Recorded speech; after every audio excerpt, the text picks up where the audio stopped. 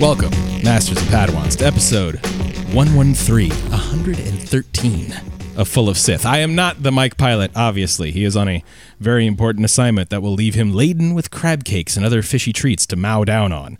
But because of his seafood-rich endeavor that he has undertaken, he is not here. However, Amy Ratcliffe of Nerdist.com is back. Say hello, Amy. Hello, everybody. And, of course, Bryan Young of Big Shiny Robot. Howdy do. And last week we tried to talk our way through the post-celebration hangover. And this week we're going to talk about the aftermath. Now, last week we were all bleary-eyed and doing the whole, oh, God, what happened? I think I remember it going like this. Were you there? Am I remembering this right? We did that whole thing.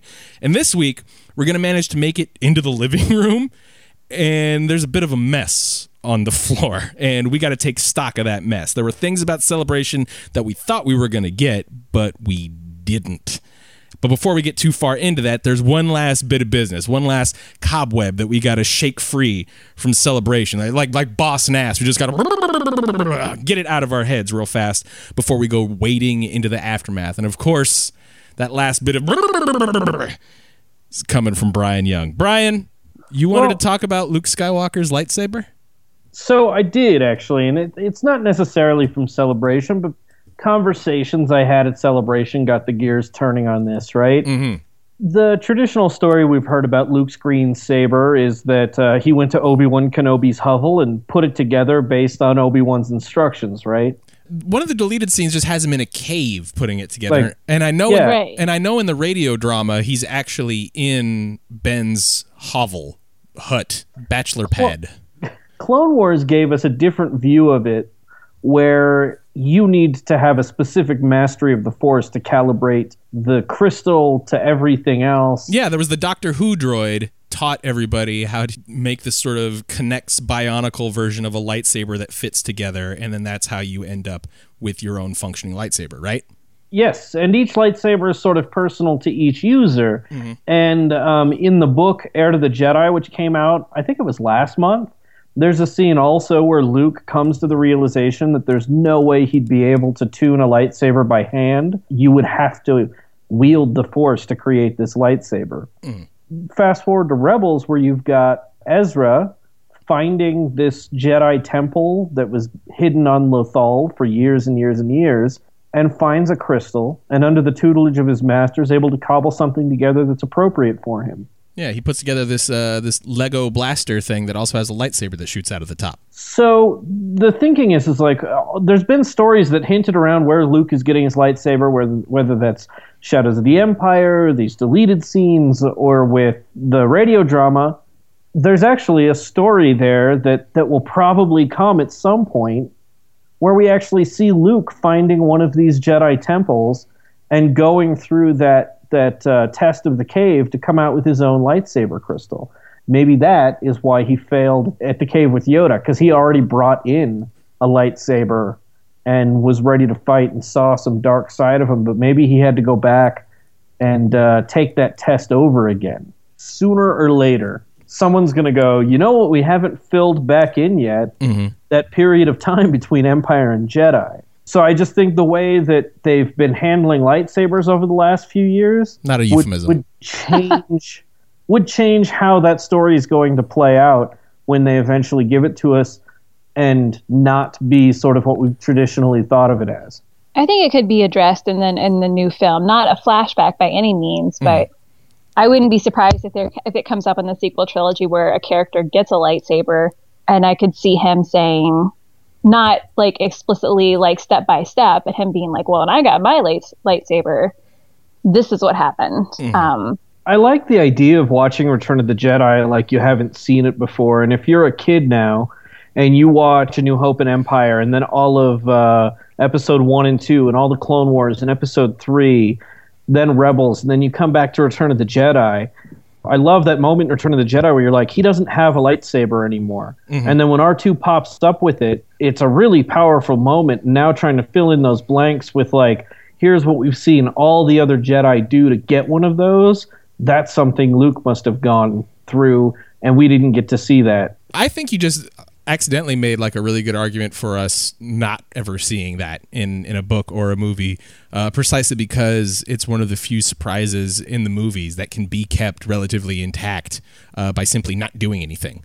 So like if we don't ever go back and find out exactly how he made a lightsaber, or even that he was making a lightsaber, when R2 shoots it out of the top of his dome like a freshly toasted bagel and it lands in Luke's hands, that's still going to be surprising. That moment is still going to work when the music rises. If we have this big old thing where we see Luke putting it together, I mean, that's part of the reason it got deleted from the movie in the first place, if I remember correctly. Not only because it was sort of slowing down the pacing of the movie, but it kind of wrecks the surprise. Like, on Jabba's barge, if you know he's already built a lightsaber and we watched him build one, it's just a matter of marking time until R2 pops it out. And it also makes the Rancor fight useless. It's just like, you're like, why doesn't he pull out his lightsaber? Yeah. Why doesn't he pull out his lightsaber? Mm-hmm. So, I mean, I think you just sort of ended up making a pretty decent argument as to why we probably will never see how Luke comes up with his lightsaber or sees him building the lightsaber. Maybe we'll get like a reference to it in a novel or something. But it was just something I've been thinking about. I wanted to run it by you. I didn't want to take it to Naberi territory. Well, but and thank you for that, Bryan. Thank you very much.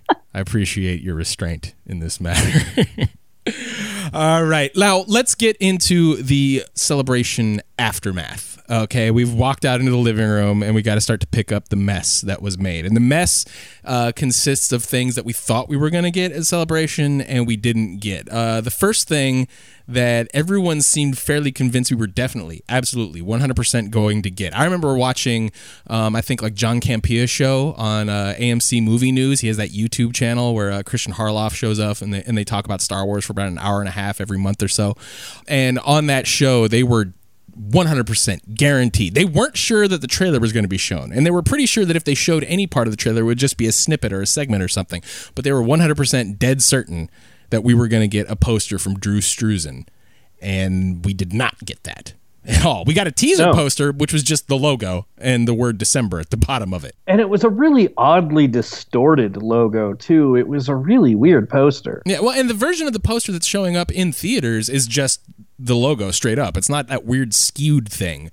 But we definitely did not get a Drew Struzan poster. Now, we did get 3 pieces of promotional artwork, and I think those are supposed to be, this is how I think of them because I used to work at Sam Goody for God knows how long. Those posters that you put in that weird poster rack in the back next to, like, you know, Tupac with Bad Poetry and Sopranos posters and Austin 316 says I'll kick your ass or whatever those posters were. And then these Star Wars posters I think would go right next to those on that weird Sam Goody rack. We got 3 of those with decent artwork, but were those Struzan pieces? Do either of you know? No. Oh man, I've seen one of the Kylo Ren ones, but I haven't seen them like released in any sort of like official. Yeah, is the best teaser poster of all time the episode 1? We gonna roll with that? Let's just talk about the teasers. We don't have to talk about the posters in general because then we're gonna start. It's basically like which gold brick here weighs the most, because once you start getting into Drew Struzan's artwork, then you know it's all beautiful, it's all wonderful. But like the episode 1 poster is very memorable, not only because the marketing campaign for episode 1 just sticks in everybody's head. It was so huge and it was so omnipresent. How do you feel of the prequels? Which one basically marketed itself the best?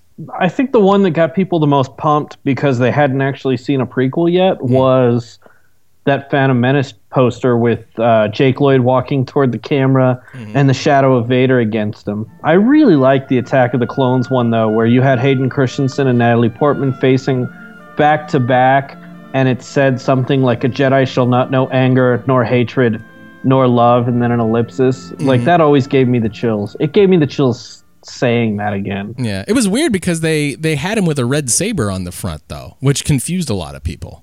That was one of those weird artistic touches that they put in that had people thinking the movie was going to go one way, and then it did not really go that way. They had Luke with a red saber in the original Revenge of the Jedi teasers, too, which that's one of my favorite posters also, that red and yellow kind of silhouette. Yeah, it's a still frame from Empire Strikes Back. And they very artistically stuck it against this sort of splattery red and black background with Vader's helmet looming over everything. Yeah, the Revenge of the Sith teaser poster where they had Vader's face come out of Anakin's cape. That was ass. That looked awful. Yeah. That was terrible. That was a bad idea. That was a bad idea that was not well executed. But the actual Revenge of the Sith poster, the one that Struzan did, I think I like that one more than I like any of the other prequel posters. I really do like that one. Although I heard that they sort of, after the fact, went in and sort of touched it up in Photoshop, which I feel is sort of heretical. Like, if Drew Struzan painted you something pretty, you leave that alone. You don't touch that. Yeah, don't take that into Photoshop. You just go ahead and leave that alone. But I really do like that poster more than the other two prequel posters. I'm with you, Bobby. Revenge of the Sith one is especially just the layout and the way that it's structured, with the focus being on Anakin and Obi-Wan. I think it's beautiful. I'll be the contrarian here. I think Drew Struzan's Phantom Menace poster, I think it's just really cool. Yeah. With Maul's eyes facing at you, those J.J. Abrams lens flares. Mm-hmm. I think Padme, he picked like the most iconic Padme outfit. Qui-Gon, like it had all the elements, and it just, I don't know, maybe I just have a lot of fondness for that poster in that movie. But I think Phantom Menace was a strong contender. And I do want to applaud Mr. Struzan's restraint to not connect Qui-Gon's beard, because that has always annoyed me. Beards should be connected on the side. It's the same thing with Avengers with Tony Stark. Like, just that one little strip. Like, you're annoying the hell out of me with that strip, Tony. I want someone to just sort of walk up, like Black Widow or somebody, just sort of walk up with a Sharpie and fill that in, just sort of scribble it in on Tony. Knock it off. Connect your beard like a real man. Maybe his hand just slips every single time. So he's like, I better even this out. Yes. You know, it's funny that like he Lightsaber didn't shaving. have facial hair on set. Like that was glued onto his face. So that was a very specific decision to have that. Well, maybe on the day they just lost the parts that are supposed to connect the mustache to the beard, and they just decided to roll with it for the rest of the shoot. No, they were using it for Obi-Wan's wig for reshoots. You guys watched the documentary, the beginning on the Phantom Menace DVDs that went out that first time? Oh, yeah, that's fascinating. They had that sandstorm roll in, and Rick McCallum, one of the things he's pissed off about is like, we don't even have Qui-Gon's beard. Like, it blew away.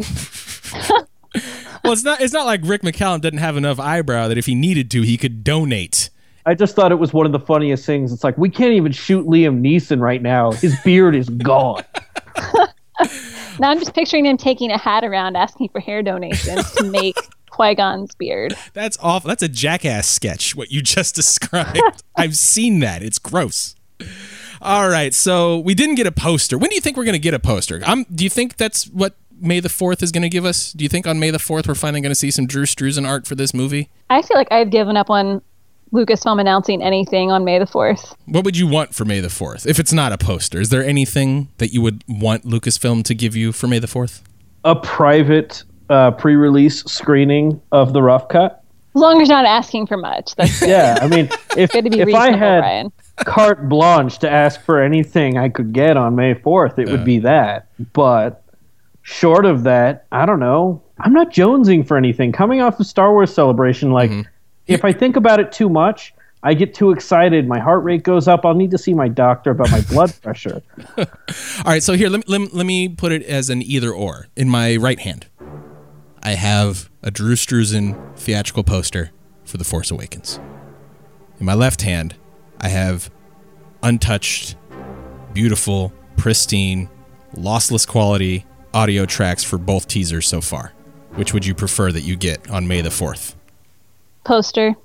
Hands down. Amy picks poster hands down. Bryan. Well, I'd probably go with the poster, too. Oh, you guys are both wrong. That's awful. You take the John Williams music.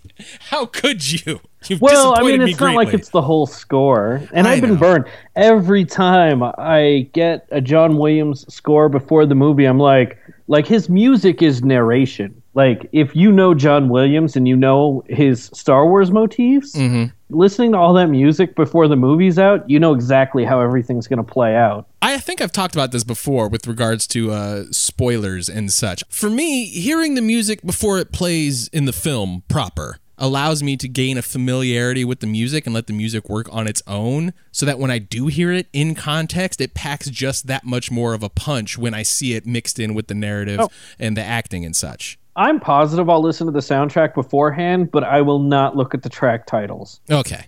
I think they've learned their lesson from Qui-Gon's Noble End. I would hope so. I'm fairly certain that, because at this point you can't even mention the soundtrack to a Star Wars movie without someone immediately, like one of those Muppets, popping up, waiting for a mallet to come crashing down. Qui-Gon's Noble End, and then pop back down real fast before a hammer can hit him. Well, and the other one too, but I guess we knew it was coming. But like the track titled "Anakin's Immolation." To be fair, at least that one was classy. They could have called it any number of things. Anakin's least favorite barbecue of all time. Like, they could have called it any number. Like, if it was Giacchino scoring, can you imagine? It would have been a rotisserie Anakin. Yes. Extra crispy. There you go. Yeah, extra crispy Jedi. Something along those lines. How far ahead of time, I guess, I don't have a good grasp on how far in advance posters come out. If it's not more than a few months, maybe we'll get it. If we don't get it May 4th, which I don't expect. Maybe D23. I think D23 is a pretty good bet for stuff like the first full trailer, if not the only trailer. Then maybe they'll have another trailer after the first full trailer. But I think D23 is a safe bet for the full trailer. And if they don't have a poster out by then, if we don't get it for May the 4th, I'm fairly certain we would get it then as well. And then maybe finally, Harrison Ford can show up and grumble at people fairly genially about his role in The Force Awakens. And maybe he can introduce the trailer since he wasn't able to be on stage and talk about it at Celebration. Did you see that bit with David Blaine showing up at his house and doing some magic tricks in his kitchen? Yeah, I've seen that YouTube video. It's fascinating because even when you can tell he's 100% absolutely amazed, he still comes off like someone spilled wine on his carpet. My favorite part is he just looks at him and goes, "Get the F out of my house." Yeah. That's his I need response. to watch this. Oh, yeah. No, that is 100% how he responds. He just stares at David Blaine for 3 seconds. Do me a favor. Grab a piece of fruit for me, like one that we can open up. Good, whatever. Can we take a knife and put it right there? Yeah. Yeah. Say your card out loud. 9 of hearts. 9 of hearts? Yeah. Can you turn this sideways? Sideways? Yeah, so I can cut right through it. Let me not hit your hand. See, inside. See how there's a card in the orange? No way. See how there's one card inside? Please remove it. Take it out. Open it up, Harrison. No, that's just crazy. Get the out of my house. That's true. Okay. Oh, boy. So we should move on to the next thing. Speaking of people who weren't at Celebration, even though we expected them to be, Josh Trank. At the time, we had heard that he was not able to be at Celebration because he was sick, and most people did that thing you do where you just kind of go, bullcrap, and the panel proceeded as normal. Turns out the people who were coughing the truth to power because Josh Trank is now not only missing on that Celebration panel, but he's missing from Star Wars in general. He is no longer directing one of the other spinoffs. So, depending on the stories you've read, it seems like Kinberg has no interest in working with this guy on Star Wars because he was so bizarre and difficult on Fantastic Four, which is weird because just before, like literally the day before all this news broke about Fantastic Four, I was lamenting how much I didn't enjoy the Batman v Superman trailer and about how much more excited for Fantastic Four I was. Mm-hmm. And I keep telling people, like, remember the marketing fiasco X-Men First Class was? I'm hoping that's what's at play here. And after reading these articles about how crazy that guy is... There'd been rumors that the shoot for Fantastic Four did not go all that well. And this Hollywood Reporter story about Josh Trank leaving Star Wars ends up shining a lot of light on how Fantastic Four got made. And apparently it was not pretty. It was not pretty at all. And Simon Kinberg actually had to come back from doing work on X-Men Apocalypse to fix and finish Fantastic Four. Yeah, had to do a bunch of reshoots. That's not to say that the movie's going to be bad. I know a lot of people are sort of skeptical about Fantastic Four. I'm still sort of hopeful, precisely because, as Bryan, as you said, I mean, 20th Century Fox, their Marvel adaptations aren't what Marvel Studios might do, but they've got a pretty decent track record. I mean, they may not seem comics accurate. Not with Fantastic Four. Okay, no, not with Fantastic Four. Absolutely not with Fantastic Four, no. But, like, you see some of the X-Men films that they've made, and those don't really read like X-Men comics. I produce an X-Men podcast. I am really familiar now with how X-Men comics play, how the characterizations work in those stories, and how and why those characters are supposed to bounce back and forth off each other, and they absolutely have never done that in any of the X-Men movies. But those movies still work as films, and I was hoping that's what was going to happen with Fantastic Four. They could still happen. A lot of good movies have been made with terrible, mean-spirited directors, awful actors, and a bunch of fights going on, a bunch of turmoil and turbulence, and yet the art ends up being interesting. Well, I think the most troubling part of the news is the bits where it's like he was uncommunicative and wouldn't make decisions. Like he was just wishy-washy about everything. He didn't know anything. If there's one thing you need from a director on the set, it's someone who at least pretends he knows what he's doing. Yeah, he's got to make a call. He has to make decisions, and that's the entirety of his job, is to make decisions. And apparently Josh Trank likes making decisions like, I think I'm going to let my dogs tear up a hotel room to the tune of $100,000 of damage and then just bail out on the hotel. Which killed me, because what? I can't even imagine what that much damage looks like. How fancy of a hotel was that? I'd be hard pressed to find $100,000 worth of damage like a pug could do in my entire house. Yeah, I've never stayed in a hotel that ever had $100,000 worth of anything in it, not counting the little mini fridge, because everything in the mini fridge apparently costs about near $100,000. You could have like a package of M&Ms and a Diet Coke and get knocked for $300 in those mini fridges. I don't trust them. I do not open those in a hotel. But that's a thing for rich people. Yeah, apparently. I do the same thing. It's just like, I can't touch any of that. They'll charge me. No, don't even look at it. No. Sometimes I'll be curious. I'm like, what do they have? Like, no, I don't want to look. You're just scared to even touch the door. No, not doing it. So I want to ask you guys this. Now that Trank is out, who do you think they go after? Wow, I should have known that question was coming. Depending how far along they are, which in that anthology film, I don't think it's probably super far along. They might just go with a known quantity and somebody they've worked with before. Gareth Edwards is going to be busy. Rian Johnson's probably already busy. J.J. Abrams also not the most clear of schedules, so maybe I got nothing. Basically, is what I'm saying. Brian, what about I you? would love to see Brad Bird step in now that he's done with Tomorrowland. The thing with the standalone is to get different kinds of Star Wars movies. Yeah. I think Brad Bird would be way better slotted into one of the episodic movies. I think someone like Alfonso Cuarón could give us something we've never seen before in Star Wars, and it would be amazing. See, and I think that's part of the appeal of the anthology movies, is that you don't have to tie it into the greater continuity all that tightly. Like, obviously, it's going to fit. It's not going to contradict anything. But the anthology movies are your chance to make one and dones, and you can go and get actors that you might otherwise not get because they don't want to be tied up in 4, 5, 6 film contracts like they do over at Marvel. It's going to be a one and done. It's an anthology film. It needs to be a complete contained story in and of itself. You can have a director just come in and do the one Star Wars movie. They don't have to feel like they're on the hook to maybe do 2 or 3 of these gargantuan productions.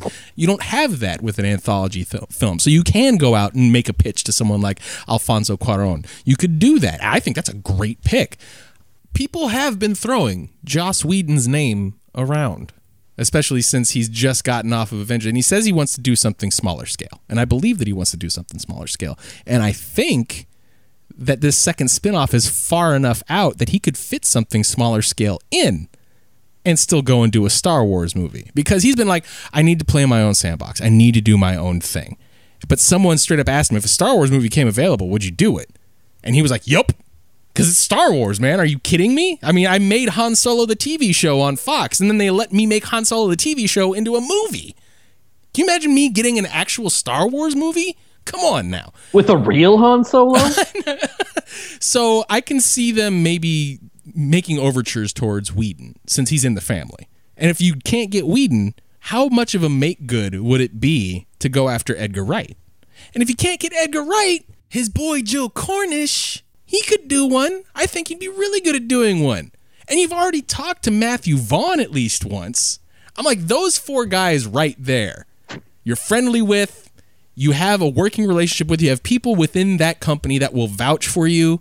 I would not be surprised if one of those 4 have gotten a call already. Here's an idea, right? And this is exactly the kind of thing I'd love to see. They wrote 50 scripts of Underworld, right? Which is dark times, gangsters, that kind of stuff, set between episode 3 and episode 4. And who handles the underworld and mobsters better than Martin Scorsese? I'm not kidding here. You get a good special effects director assisting him, and you put together like some of those underworld stories with Scorsese at the helm. I guarantee it would be unreal. You really do dream big, Bryan Young. Why not? I'm not laughing because I think it's a bad idea. I'm just laughing at the sheer audacity of it. Like, that's great. I'm going like, oh, the guy that did the Cornetto trilogy. Oh no, the guy who made X-Men First Class. And you're like, Scorsese, get me Marty. There's people I've always dreamed of seeing Star Wars movies from. I want that Underworld movie from Martin Scorsese. I want a Star Wars movie helmed by Steven Spielberg. I really wish he would have picked up Phantom Menace like he got offered. Yeah. JJ is as close as we're ever going to get to Spielberg doing a Star Wars movie, I feel. Which is why I'm really happy about it. Yeah, and you already see the Spielberg shots in the most recent teaser. You can see them. The look of awe just off camera to the right, that the slow dollies, the running action from a low angle looking up at these people. Like, there's Spielberg shots in there, straight up Spielberg shots. So I think this is as close as we're going to get. I agree with you that it would have been cooler had it actually been Spielberg, but I mean, I'll take J.J. Abrams. This is pretty good, close second. Yeah. What about Guillermo? Guillermo del Toro? Yeah. There you go. One of you owes the other a Coke. I don't know who, but it's Bryan. I will buy you a drink the next time I see you, Amy. Deal. Guillermo del Toro, huh? I mean, I like it. I wouldn't have picked Gareth Edwards to be the first to do a spin-off movie either. But it sounds like it's going to be a pretty good pick. What I really like about him is he has a very particular aesthetic without it being the same aesthetic every single time, unlike, say, Tim Burton, whose movies I feel like all look exactly alike no matter what they're about these days and have the same people. Yeah. And I feel like he brings like a really strong like fantastical element into things. I think that would be we haven't seen quite that kind of approach in Star Wars, any Star Wars movie. And if you're doing the anthologies and the point is to be, a little adventurous and do something different, I think that has potential to be interesting. Guillermo understands mythology and fairy tales on a level that like no one but like George Lucas does. They both study fairy tales, but they study totally different worlds of fairy tales. Mm-hmm. And I think that Guillermo could bring something new and different to a dark side of Star Wars that we've just never seen before. No. And that guy, just flipping through his sketchbooks that they've put out and stuff, he thinks in very terrifying ways, and he's got a really, really honest, human, emotional connection to bring you to all this fantasy. I think he'd be perfect for it. Well, now here's where I just break your hearts. It can't be Guillermo del Toro because he's making Pacific Rim 2. Yeah, and I'm happy about that. I am happy about that as well. I'm looking forward to Pacific Rim 2. That was big, dumb fun, and I would like some more big, dumb fun. I would like it to be a little more awe-inspiring. I know that sort of takes away from the big, dumb fun aspect, but I want the kaiju and the Jaegers to feel a little bit bigger than they actually did in the movie. Sometimes in the movie you'd cut to them and it really did look like toys beating each other up in a very elaborate sandbox. I would like them to feel a little bit more bigger, a little more weighty. But yeah, he's not going to be able to do a spin-off movie because he's getting to make Pacific Rim 2, and that's going to be out in 2017, which would be right around the same time the second spin-off is coming. Here's another suggestion to take it in a totally different direction. Mm-hmm. John Madden. But I like that just because he did the Star Wars radio dramas. But he also directed Shakespeare in Love, which won Best Picture '98 and deserved it. So you want something a little more romantic then? Or you would look for something a little bit more romantic, a little bit more mannered in a Star Wars movie? Which sort of makes sense, I guess, because you're a fan of the prequels, and those are very mannered films. Oh man, he did the second best exotic marigold hotel. That's him. That seems perfect. Of course it was. Why didn't that even occur to me that he would be making one of those movies? That sounds Captain right. Corelli's mandolin. Oh boy, I don't know if I'm on board with your idea of John Madden doing this now. I don't. You list off his IMDb, and I'm just basically imagining Anakin and Padme roll around in a grass field with space ticks dancing near their heads for 2 hours. Like, I would imagine that would be the entirety of the movie. Like, they sing Air Supply lyrics at each other while frolicking in a field of posies. Star Wars.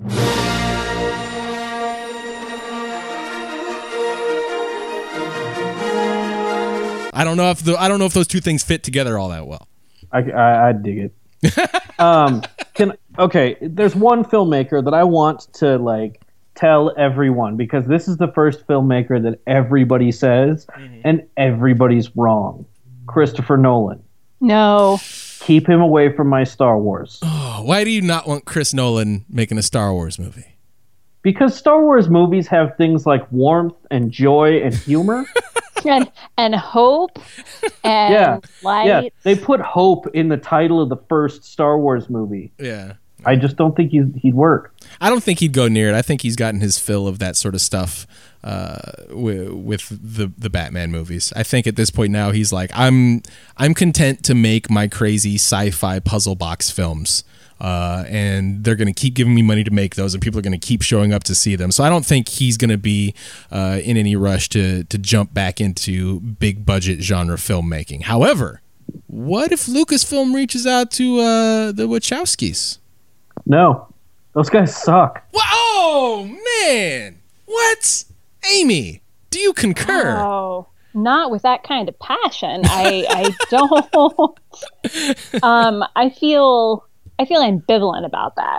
I see a world where it could work, but I'm not like, yeah. Well, I mean, yeah, that's like the darkest timeline though, and they both have like goatees. Like, no. Well, I mean, on a one and done, they don't have to have a huge mythology that they have to get wrapped up in. They don't have to have deep philosophical underpinnings. Like, this would be something closer to what they did with Speed Racer, or even the first Matrix, than say, Cloud Atlas.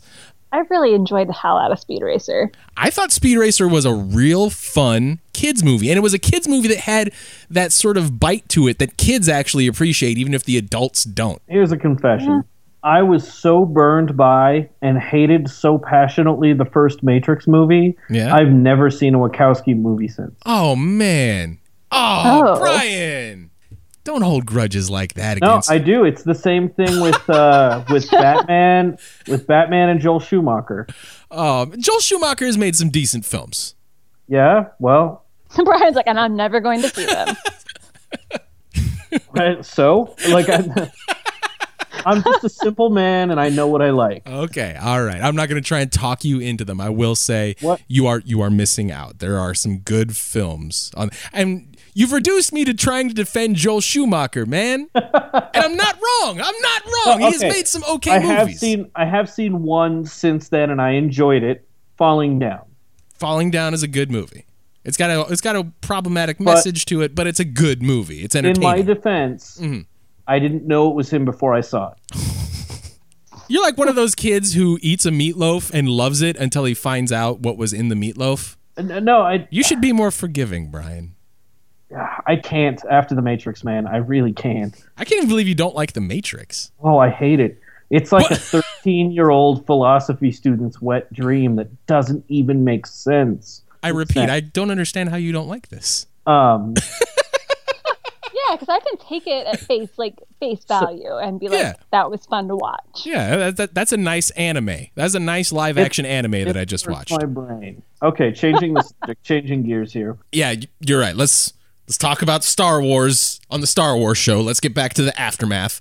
One of the things that a lot of people went to Celebration for and were very anxious to hear about and got nothing was the possibility of the original theatrical versions being announced or being screened at Star Wars Celebration. Now, the digital versions came out, and the digital versions are just straight up Blu-ray cuts. Although they changed the beginning because they yanked the 20th Century Fox logo off everything but Star Wars because of rights things, and they introduced this new fanfare to go over the Lucasfilm logo that was not very well cut together. And quick little plug on my behalf. I cut together like 3 different alternate versions in like 10 minutes, just threw them up on the internet for curiosity's sake. Do you have them? Can you let us listen to them? Maybe Mike can put links to them in the show description on fullofsith.com, or just look for them on YouTube. Okay. All right. But the cuts themselves are just the Blu-ray cuts. And people have known for a while that there were 4K remasters being done, that they were rescanning stuff and getting it at a much higher resolution for something down the road. But it's always been nebulous as to what that would be. And at the time that they were being done, nobody knew whether or not Disney or 20th Century Fox were going to work out a distribution deal in the first place. The distribution deal has obviously been done because you can buy all 6 Star Wars movies digitally.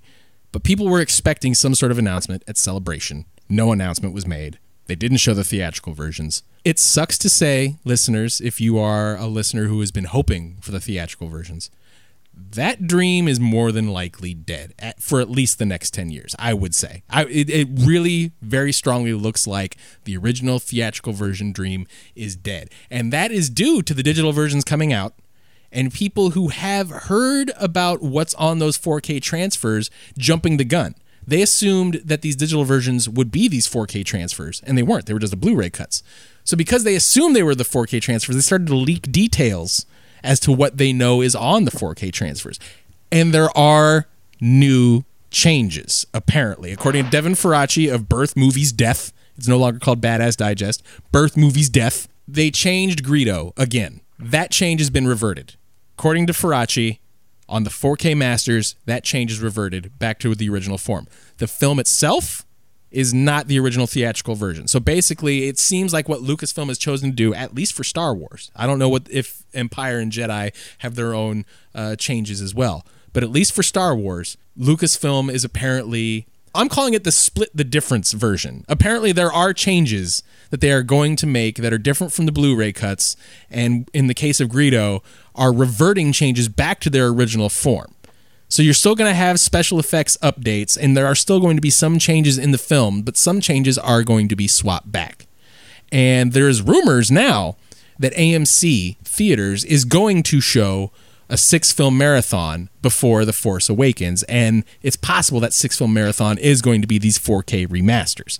So basically, if you want the theatrical versions, if you've been waiting for the theatrical versions, you're basically a pirate's life for you. You're basically going to have to go and hunt down the despecialized editions that Harmy did that are floating around torrents if you want something resembling the original theatrical versions in a resolution higher than 480p. That's kind of what you're going to have to do going forward, or at least it seems that way. Here's the thing. If I'm Disney, right, and I'm investing in this movie and the 6-movie cycle that we purchased, and we're going to keep going, why confuse audiences and keep going back and forth between versions? We've had the special editions longer. The people they're trying to sell these DVDs to don't know the difference, nor do they care. And when they did try to sell even like the kind of half-assed original versions... Yeah, the Laserdisc rips. No one cared about that either. I bought them. Well, that was partially because they were Laserdisc rips. So, well, I bought the Laserdiscs too. Yeah. Well, you're that kind of guy, Brian. Amy, how do you feel about the idea that the original theatrical version dream is probably dead? I don't love it. I wish that there was a way to, even if it was only digital, a way to purchase them. But also at the same time, like I think that's still in print. There's a DVD set that has both the theatrical and the specials. And I bought those a while ago and I'm never letting them go. Yeah. I have access to them. I'm okay with never getting a better, like a higher resolution Blu-ray or anything version of them. I understand why Disney would not be, like, that's not number one on their priority list to do that. But I wish they would at least make them available digitally for people that want them. Well, yeah, and there's sort of, Bryan kind of danced around it, but there's sort of a canon issue as well. Like, if you're going to make canon as important as it seems Lucasfilm is making it now that they're owned by Disney, introducing different versions into the canon when you've just reestablished the canon sort of makes it confusing. Like if you're going to make new cuts and then issue them, you kind of want to do that before you reestablish the entire canon all over again, right? So you had a set bedrock from which to build this new canon. Like these are the cuts from which the canon will grow. But that makes these 4K cuts, if they are going to be sort of a split the difference version, we're like, are those going to be considered the canon cuts? And ultimately, that sort of debate doesn't really matter because most of the people who are going to be purchasing this stuff don't really care all that much as to whether or not something is canon or isn't canon. It's just Star Wars to them, like Bryan said earlier. But that does make it a little bit more interesting. So Well, even if they took out Greedo firing, like how does that affect the canon? Well, I can see the argument for it affecting his character arc, but the problem is with canon, character arc isn't as important as plot point. The plot point there is that Han shoots Greedo, which is what happens in both versions. So far as canon is concerned, that's the only thing that really matters. Not so much how the character gets from point A to point B. Yeah. Canon is about the timeline and the dots that go on the timeline. That's basically what canon is all about. How you get in between those dots, that's where people enjoy the stories. That's why people don't read timelines for fun. They read the stories that put the dots on those timelines. I said the same thing about Jabba's palace. Like, whether it's Lapti Nek or Jedi Rocks, the plot point is that Jabba has terrible taste in music. And it's correct in both cases. Yeah, very true. So actually that brings me to an interesting game that I thought we would play to close out the show. Because if they are going to be putting out essentially split the difference versions of the original trilogy with entirely new fixes so that you can bring old fans and new fans to the theater for this marathon before The Force Awakens and everybody is on the same page. Nobody knows exactly what version of the film is going to be playing in front of them. I've also heard that they redid the Jabba model. Jabba will not look like he looked like in either the Blu-ray cuts or the DVD cuts or the special edition from 97, which is, by the way, I think almost as rare now as the original versions. I think you can't get the special edition, the 97 special editions, the one that kicked everything off theatrically back in 97 and got Star Wars fever reignited theatrically. You can't get those versions of the film in a resolution higher than like 420i on Laserdisc. They never got transferred to DVD. They're not on Blu-ray. The 97 special editions only exist in their highest resolution on Laserdisc. It's weird. It's weird that that version hasn't been preserved in amber for the home collector. I've got those. On Laserdisc? Yeah. Of course you do. And VHS. In related news, water is wet. So here's the game that I want to play. Lucasfilm decides that for the holiday season, they are going to set up a website. And for the low, low price of $100, you get to buy the Star Wars trilogy. Not the saga, the Star Wars trilogy. You get a made-to-order version of all three movies. But so the workflow doesn't overwhelm anybody, and so they can get the discs to you in a timely manner, you can only revert 3 changes over the course of the entire trilogy. Everything else from the Blu-ray cuts must stand, but you get 3 changes that you can revert back to the original form, and that is the trilogy they'll send to you. What are your 3 changes? Amy, do you want to go first? I've got 3 answers, but I don't know if they're right. They're your opinion. Of course they're right. Or, they don't have to be right. That's not true. He can be wrong. Oh, yeah. All right, I'll go first. You let me decide whether or not his opinions are right or wrong, okay? That's what I'm here for. All right, my 3 changes to revert. I would take Jabba the Hutt right back out of A New Hope at the end. You wouldn't mess with, you wouldn't get a new model or anything. You just remove that scene entirely again. Yes, okay. It is offensive to me. I do not like it. Okay. I would also get rid of the over-the-top crate Dragon Call. Ah, yes. At New Hope, because I think that is just... It's not good. It doesn't add anything. And it's like, I'm like, Obi-Wan, like really, he's old. He's probably got a scratchy throat from being on Tatooine for that long. I don't know if he could really make that noise. It sounds like Obi-Wan making trap music down there. Whoop! Woo! Whoop! Like he's got a can of Red Bull and he's poured some cough syrup and vodka into it. And he's just sort of swaggering down that crevasse. Now, if they added that in to go with the Crate Dragon Claw, I'd be okay. Yeah, a whole bunch of 808s just bumping. Like, he's not trying to scare off the Sand People. He wants to party with them, and they just misunderstood him. Hey, Obi-Wan wanting to party with the Sand People reminded me of the Vivid Entertainment porno version they tried to get me to do a review of. What? Who? We're putting the game on pause for a sec. putting the game on pause. Obi-Wan's scene is with a pair of female Tusken Raiders. Okay, not that I was asking you to go into that specific a detail. I just wanted to know how Vivid Entertainment got in contact with you and asked you to review one of their porns. Yeah, the Star Wars one. They sent me a copy of it, and they sent me like this little gumball. Don't eat food from a porn company. That's not a good idea. It was like a glass dish full of gumballs. I'm so happy that you said dish. Freaked me out for a split second there, buddy.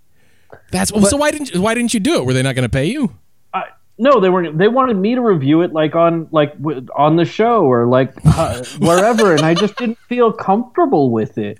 Oh my god! Like, what am I gonna say? Like, yep, all those characters had sex, and it was weird. But you did watch it. I fast forwarded through it. Once you were done, yeah. Jesus, Bryan, how do you hide that story from us all this time?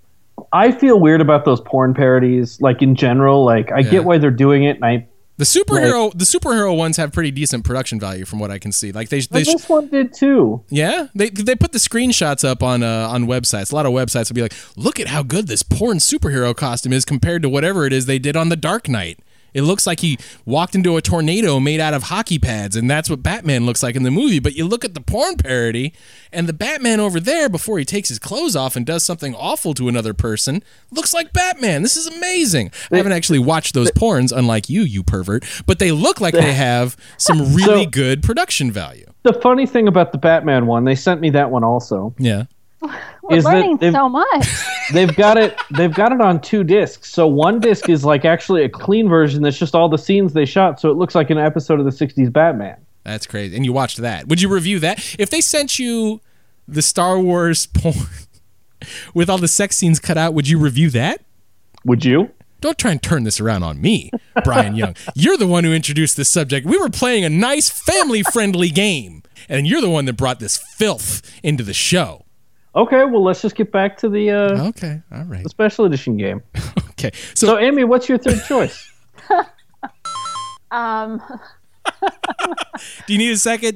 Do you need to reset for a minute, because it's kind of hard to whiplash back from where we just were to this? I think I'm good. Okay, all right. So your first change was we're pulling the Jabba scene out entirely. It's gone. Done. All right. Second change was Obi-Wan's, and remember, this is for all 3 movies. You only get 3 changes, period. Yes. Okay, so second change was Obi-Wan no longer sounds like Alien from Spring Breakers. No, we don't need that. No. Okay, third change. Third change is in Return of the Jedi when they're at the Sarlacc pit and Han tells Lando that, it's all right, I can see a lot better. Mm-hmm. And used to say, it's all right, trust me. Yeah. And talking about character moments, I think that was a nice little one and completely unnecessary to change. And I think it was like a nice little peek into Lando and Han's post-Empire Cloud City relationship. Okay, all right. So those are Amy's 3. Bryan, you get 3 changes. I think I'd take Jabba out too. Jabba goes. Okay.